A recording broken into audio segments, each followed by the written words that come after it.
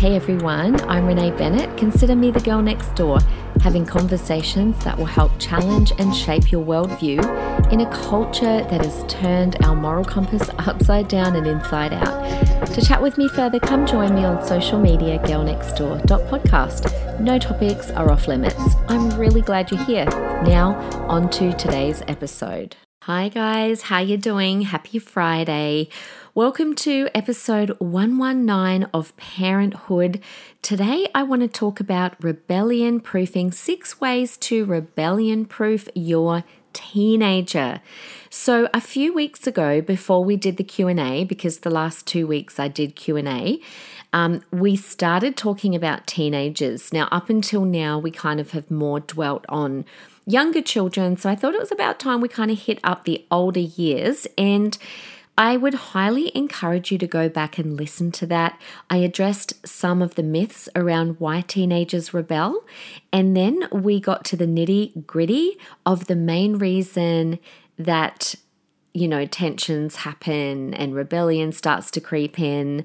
So if you want to know what that is, go back and be sure to listen, because today I want to continue talking about teenagers, and it's super important that you listen. Even if you have young children, even if you have right now babies and toddlers in your household, because the framework for the teenage years is actually built in the childhood years. Let me say that again. That's why it's worth listening and worth thinking about now and being intentional with what you're doing now, because the framework for the teenage years is built in the childhood years. Now, like I said last time, teenagers don't suddenly rebel when they hit the age of 13 or 14 or 15 because of some hormone surge. I mean, hormones have a little bit to do with it, and we talked about that a couple of weeks ago. But if your child is rude and rebellious toward you at the age of 12, I can guarantee you that that has been a little while in the making. They did not wake up this morning and suddenly decide that they're going to start being rebellious and rude to you. So, I know with my kids, they would not have dared just wake up one morning and decide to be rude. They would have known, I'm in trouble. It's always a long time coming. So Georgia had this friend that we have known for a very, very long time. And her friend, who shall remain nameless, is the complete antithesis of what Georgia is like. So her friend has had lots and lots of boyfriends from quite a young age, drinks a lot, parties a lot, gets drunk, dresses in a very sexualized manner, amongst a whole heap of other things. And I can promise you that behavior did not start when she hit 15. I actually watched how this girl was parented and what was allowed right back when she was as young as 3 and 4 and onwards. So it's no surprise to me that that girl ended up with values completely in the opposite direction to Georgia. And no, we did not just hit the jackpot with Georgia, and no, it's not just her personality. We didn't just get lucky, which a lot of people think that that's the case. Oh, you just got lucky, your kid's got a good personality. No, there's actually a lot of intentional parenting along the way. So what I want to do today is talk about things that you can do, 6 things actually that you can do now to help rebellion-proof your child. In other words, how can we best set them up for a win for everybody in their teenage years and beyond, not just you, but the whole family. And I don't want you to despair if your child is 12 or even older and showing signs of rebellion. It's never too late. Okay, so here we go with number 1. And this obviously only relates if you're married. So I just want to talk to the married people for a second. The first thing that you can do to help rebellion-proof your teenager is actually to put your spouse first. One of the greatest gifts that we can give to our kids is actually a good marriage. Now, take it from me, who grew up with the devastating effects of divorce. The effects for the kids with divorce are hard and they're lifelong. I'm paying for the divorce of my parents to this day in all sorts of ways. And one of the best things that your children can see you do is actually to put your partner first. Because if a husband-wife relationship is not healthy, then the teenager has no reason to invest themselves emotionally in your family. And that's one of the key things with teenagers doing well in their teenage years, is that they're emotionally invested in belonging to your family, which is what I'll talk about in a moment. But if your marriage is not healthy, your teenager has no reason to invest themselves in your family either. When mum and dad love each other well, it actually brings a security into the heart of your children and therefore teenagers. A strong marriage means the chance for strong parent-child relationships, and a good marriage makes your family something worth belonging to. Okay, so that's the first thing that you can do, is put your spouse first and make sure that you treat your spouse well. Don't put the kids first and your spouse second. Your marriage always should come first. And I do see a lot of people making that mistake even with their time. They, everything rolls around the children and the children's schedule. But the best thing you can actually do is to teach the kids that the whole world does not revolve around them and that your marriage comes first. Because I'm telling you, one day when your kids grow up also, it's not just an investment into your kids, it's an investment into your future too. Because one day when the kids grow up and they're not around anymore and you're not distracted and busy by any of, normal young family activities, then you're going to be left staring, just at your husband or your wife, and you want to be glad about that. Cameron and I actually often say, now that our kids are a bit older, like I said to him the other day jokingly, lucky I really like you. And he's like, lucky I really like you too. But, it's a thing. This is at this stage when a lot of marriages do fall apart. So it's an investment into your children, but also into your own future. Okay, so that brings me to my second point, and that is it is really important to develop a sense of family identity. So I used to always watch Dr. Phil. Do you guys even know who Dr. Phil is? Oh my gosh, he was amazing. I loved his advice. When all the kids were little, I used to always make sure that they were either having lunch or they were having nap time around 1 o'clock when Dr. Phil was on. Anyway, he gave great parenting advice. He's actually written a good book on families too. And he always taught that children and teens who had a sense of belonging to a family had less chance of all sorts of things like dropping out of school, rebellion, alcohol addiction, drug addiction. That basically it was those young people that had a strong sense of family who thrived. And to me, I remember hearing that when my kids were younger, and to me that's really evident in our family now. I could spend a half an hour easy just on how to do this, how to create a sense of identity for your family. Your family needs a sense of identity as if it were its very own person. And when you belong, for us, for example, we've made it almost like an identity, like we're the Bennett family. Like we love being the Bennett family.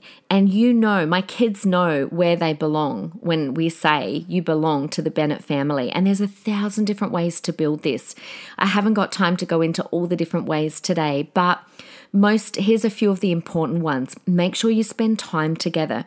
Don't be so busy, working in your jobs that you're not spending time as a family together.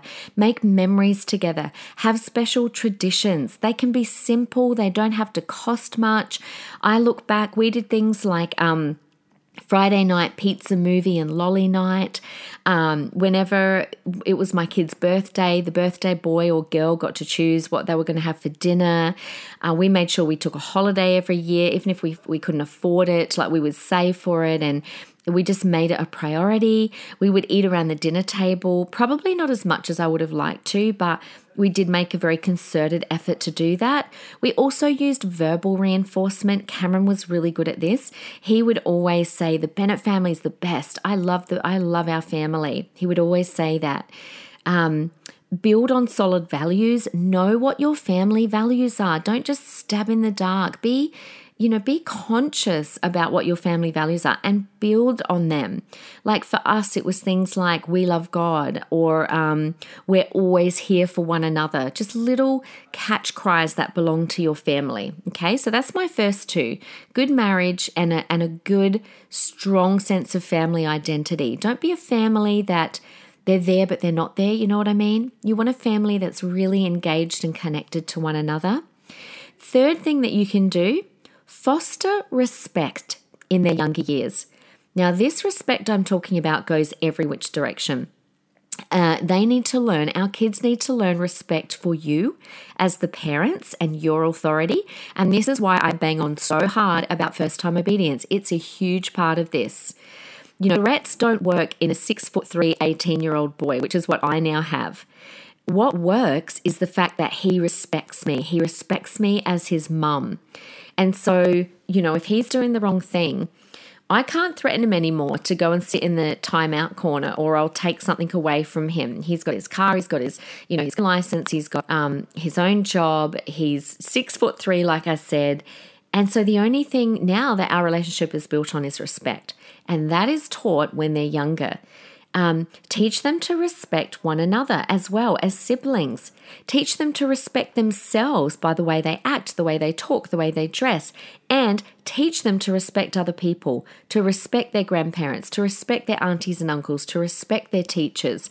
There's a lot to be said. I never, ever, ever. That's why my kids' really good friends, they called them auntie and uncle because there was a level of respect and love there.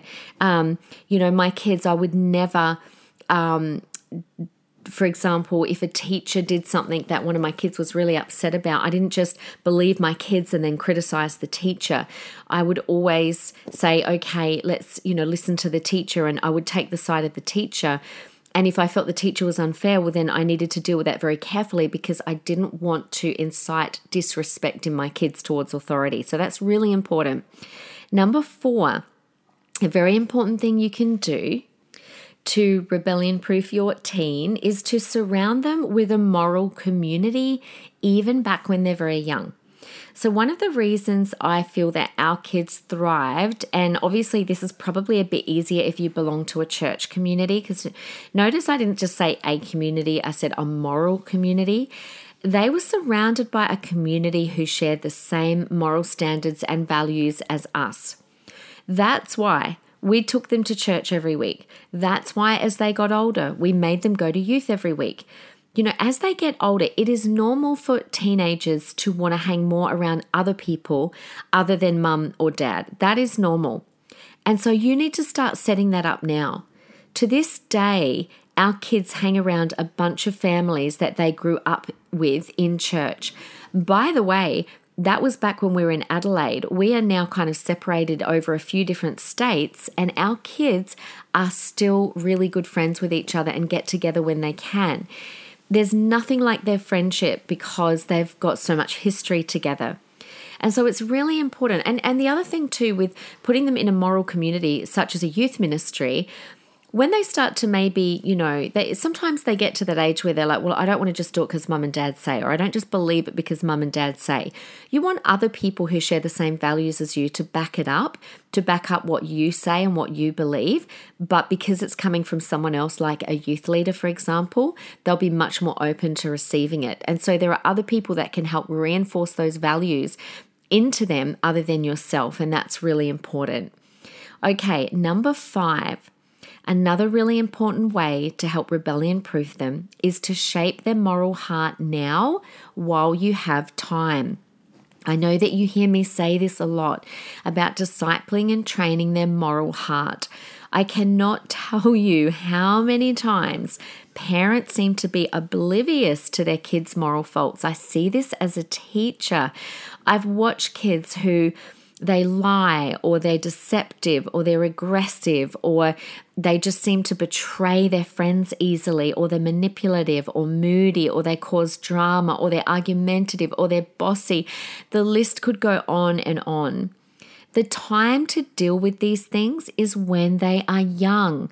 And when I mean deal, I mean keep at it until you actually see a change in their hearts.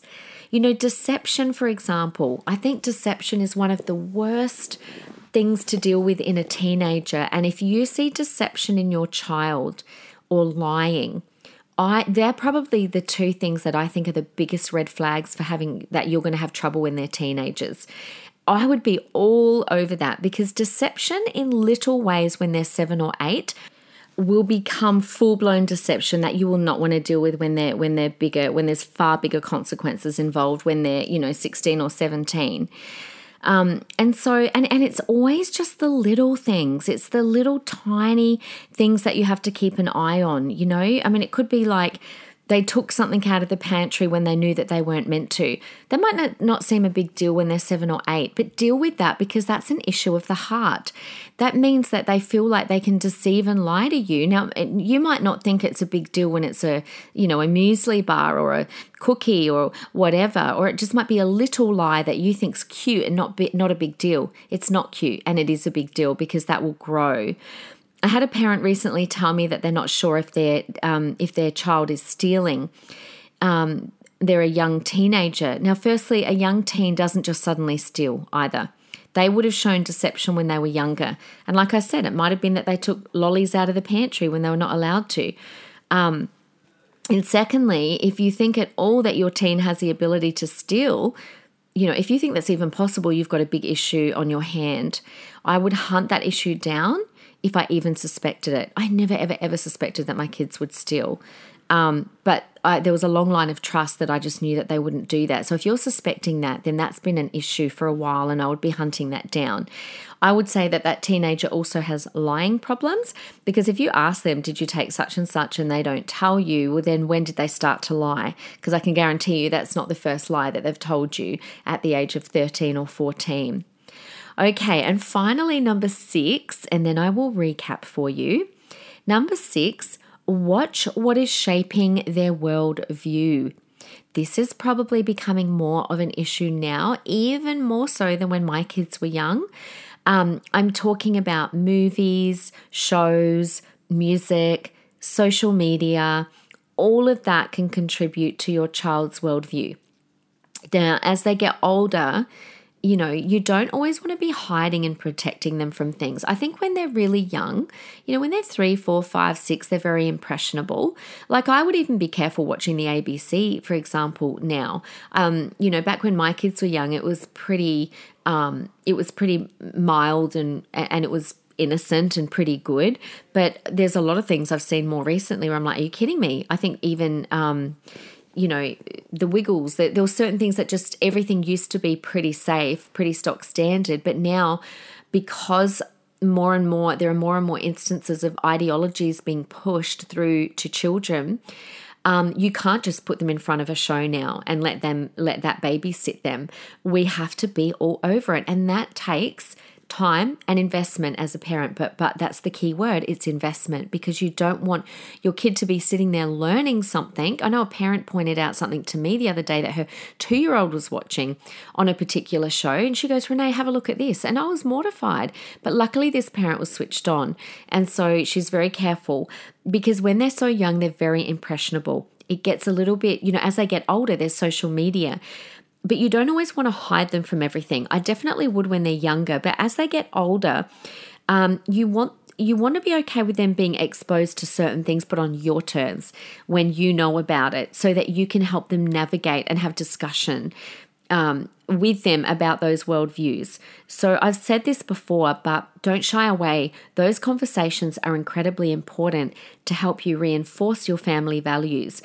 Don't make things so taboo that they're not allowed to do or talk about that they just go behind your back. I know a young girl years ago, and her parents didn't allow her to do anything. And I know that she was deceiving them and using like a school computer to go behind their back and to look at things that she wasn't meant to be looking at. So you don't want to make things so taboo that they will find ways to be deceptive. Keep them so busy also that they don't have time to start, messing around. But have the discussions, be open, be interested, like say to them, oh, what have you seen? And, if you see them looking at something or whatever, have that discussion. And what do you think about this? And don't ram your opinion down their throat. Ask questions and use your questioning to help them think. That's what we used to always do. We didn't tell our kids what to think. We would ask questions and it would lead them to the outcome, I guess, that we were wanting. But yeah, like I said a moment ago, keep them busy as well, so they don't have time to just sit there watching endless amounts of shows or Netflix or being on social media. Get them involved with things. Get them involved with hobbies and activities and, hanging out socially with their friends and being around people rather than just sitting there on their social media. Young people that have goals. This is another Dr. Phil one. I learned this from him. Thank you, Dr. Phil. Young people that have goals have less time to get in trouble, and they've also got less motivation to do so. I remember him saying, if young people have a goal, they want to, maybe they're in, a Australia Girls Choir and they want to get up to the next level, or they're in a sporting team and, they want to win the championship, or, they've got a goal with their study or whatever it might be. They've got, they play a musical instrument. If they've got goals and things that they want to achieve in their life, then that's going to motivate them to stay on track to want to achieve them. It's a very, very healthy thing for them to do. Okay, so let me give you those top 6 things on what you can do now to help rebellion-proof your child. So number 1, put your spouse first and invest into a healthy marriage, because then that will make your family something worth belonging to. And remember what I said, it's not just an investment in your kids, it's an investment into your future. Number 2, develop a really strong sense of family identity so that your kids feel really safe and secure and they know where they belong. That's very important. Number 3, foster respect in their younger years and let that respect go always towards themselves, towards you as parents, towards authority, towards their siblings. Let them learn a whole heap of respect. Number 4, surround them with a really good moral community that will help you to back up your family values in their lives. Number 5, shape their moral heart now while you have time. Look out for those little areas that need correcting in them, whether that be that they're bossy or they're argumentative, or, they take charge and don't listen, or, maybe they lie, whatever it is, and work on those things. And then number 6, watch what you are allowing to shape their worldview. And probably what I didn't say on that one was it's not just a matter of taking things away, but put things in place that you do want them to shape their worldview. Like, for example, Ashton used to love superheroes. And so there was this program, I think it was on DVD back at the time, and I went and bought them all from Koorong. And they were Bible Man. So it was like Bible Man was like a superhero. And Ashton loved it. My other 2 didn't like it, but he loved it. And so I was happy to let him sit and watch that. I even remember one day he was like saying a prayer with them because they were all praying and they were like, pray with me. And I think he would have been about 4. And I look over on the lounge chair and there he is kind of watching the screen and then half closing his eyes and saying the same prayer as Bible Man. And so, we get the opportunity to put things in front of them that we are happy shaping their worldview. So there you go.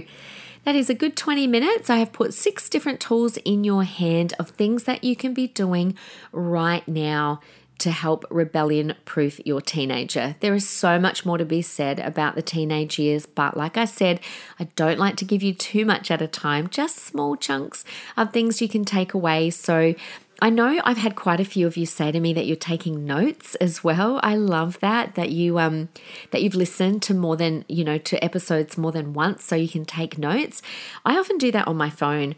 I've got a very organized folder system in the notes section of my phone. And so, if you find anything that's gold amongst it, or you want to write down, for example, the 6 points from today, just jot them down in your notes. And even the episode number, by the way, because I often do that when I'm listening to a podcast and then I know what episode to go back to. Anyway, I think you guys are wonderful. I think you're amazing that you come back every week and listen. And thank you so much for, again, reaching out to me over and over again. I really appreciate it. Appreciate every single one of you. You're doing a great job, because I know that those of you that are listening, that you are very much trying to intentionally parent your children. So kudos to you. Be encouraged today. Have a great week, and I will be back with you next Wednesday. Bye.